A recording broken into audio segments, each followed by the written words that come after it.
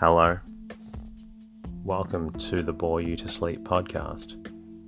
The podcast that will hopefully help you get to sleep. I am going to read an open source book, one that is not particularly interesting, but one that is hopefully boring enough to get you to sleep.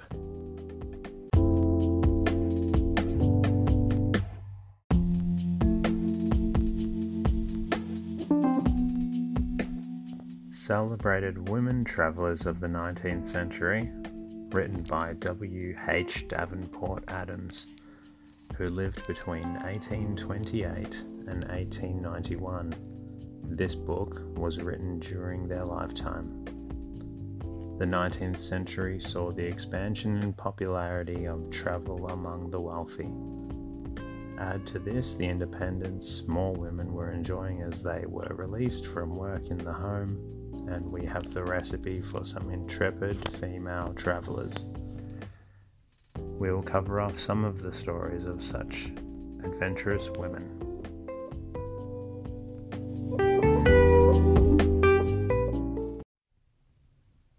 Countess Dora de Istria.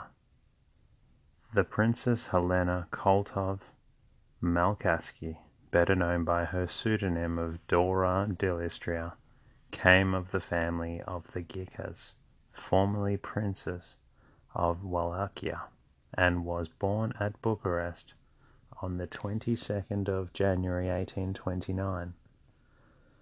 Through the care and consciousness of her instructor Mons Papadopoulos and her own remarkable capacity, she acquired a very complete and comprehensive education.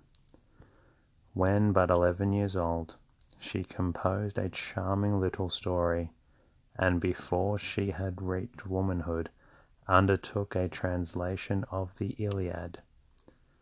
She showed no inclination for the frivolous amusements of a frivolous society. Her view of life and its responsibilities was a serious one, and she addressed all her energies to work of self-improvement and self-culture.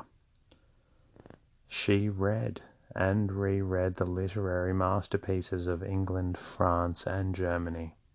As a linguist, she earned special distinction.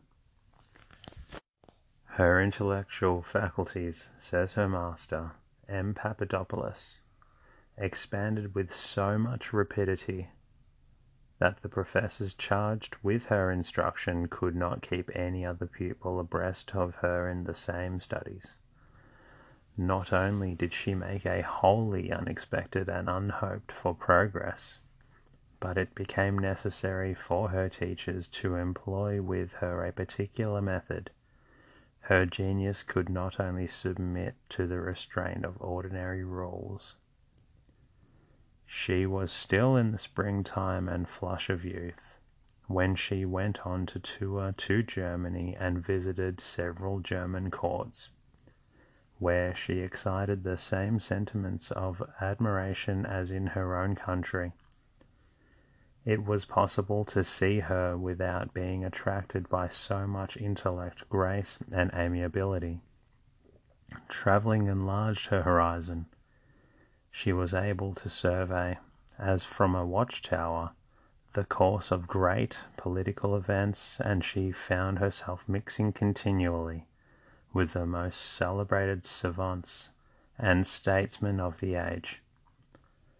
Her friendly relations with persons of very diverse opinions, while enabling her to compare and contrast a great variety of theories, did but strengthen in her the idea of sentiment of liberty, which can alone conduct society to its true aim. Finally, from the Italian Revolution of 1848, which awoke her warmest sympathies, she learned to understand the fatal consequences of despotic government, as well as the inevitable mistakes of freedom, when she unfettered and allowed to walk alone. At the age of 20 she was married, February 1849, and soon afterwards she went out for St. Petersburg, where she was recognized as the ornament of the higher society.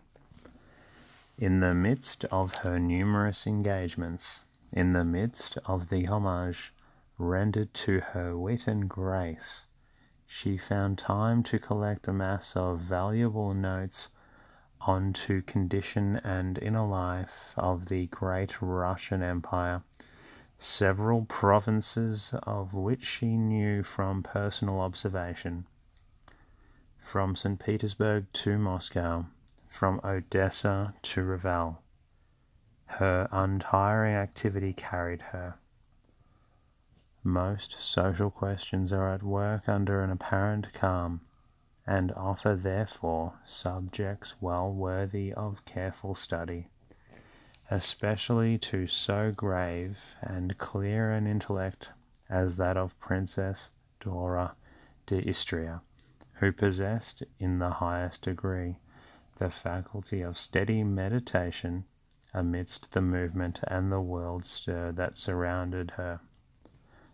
The world, charmed by her personal attractions, had no suspicion of the relentless inactivity of her inquiring mind. Her departure to the south brought her inquiries and investigations to an end. She had suffered so much from the terrible winters of the great northern capital, and her health was so seriously shaken, that her doctors presented to her the grave alternative of departure or death in 1855. The Princess Dora d'Istria, as we have hinted, was a fine linguist. She made herself a mistress of 9 languages.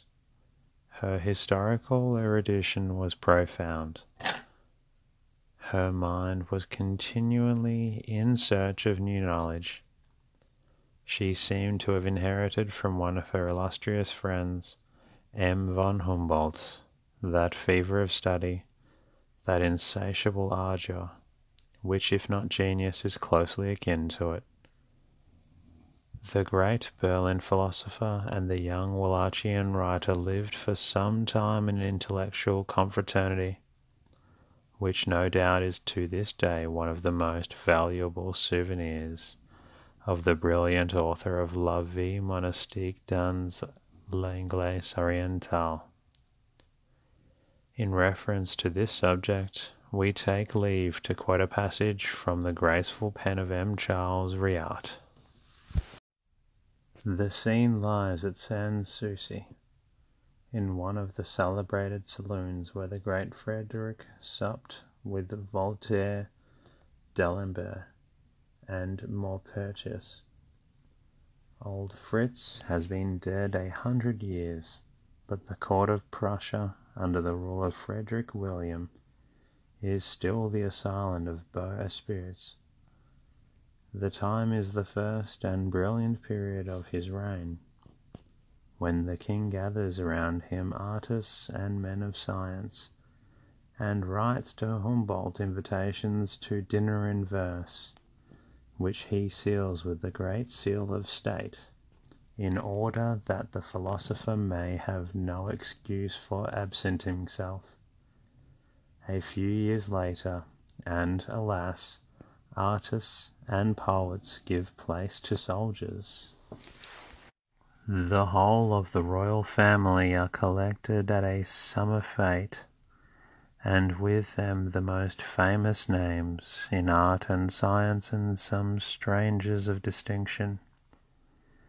The prince has recently received a consignment of ancient sculptures and works of art, and while the royal family saunter among the groves of Schallenhoff M. von Humboldt and the aged Rauch, the Prussian sculptor, examine them and investigate their secrets.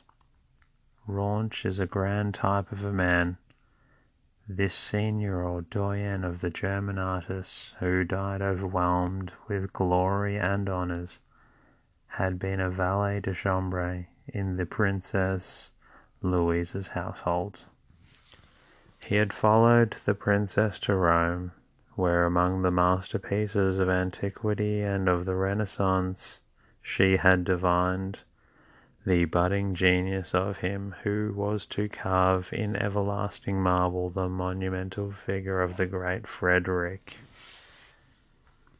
These two illustrious men are bending over a basso relievo with a Greek inscription when the king enters. He is accompanied by a gentleman who has on either arm a fair young girl in the spring of her youth and beauty. The king invites M. von Humboldt to explain the inscription, and the gallant old man goes straight to one of the young girls, excusing himself for not attempting to translate it in the presence of one of the greatest Hellenists of the time. "Come, your highness," he says, "make the oracle speak." And the young princess reads off the inscription fluently, setting down M. von Humboldt's ignorance to the account of his politeness. The king compliments the handsome stranger, and Raunch, struck by her great beauty, inquires of his friend who may be this fair, sweet muse, who gives him the marbles the tongue of eloquence, who, young and lovingly as an antique Venus, seems already as wise and prudent as Minerva. You see that it is a pretty tableau de genre, worthy of the brush of Menzel, the German painter, or the French Meissonier. For background, the canvas will have the picturesque Louise Quetzal, interiors of Sans Souci. In the foreground, the king and the great Humboldt, who reclines and inclines towards the young girl. Farther off, her sister leaning on their father's arm, and the aged Rauch, who closes up the scene and holds in his hand the bas-relief. That young girl who has just given a proof of her erudition is Helena Gica, now famous under the literary pseudonym of Dora d'Istria. The old man is the Prince Michael, her father, whose family, originally of Epirus, has for the last 2 centuries been established in the Danubian principalities, and has supplied Wallachia with hospodars. The other young lady is Helena's sister.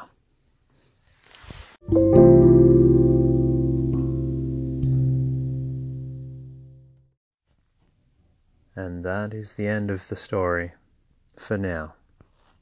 I hope that you enjoyed it to a certain extent, but not enough so that it keeps you awake. You're welcome to listen to one of the other stories and hopefully fall asleep to one of them. At least get you sleepy and rested. Thank you for listening, and keep enjoying the stories for as long as you like.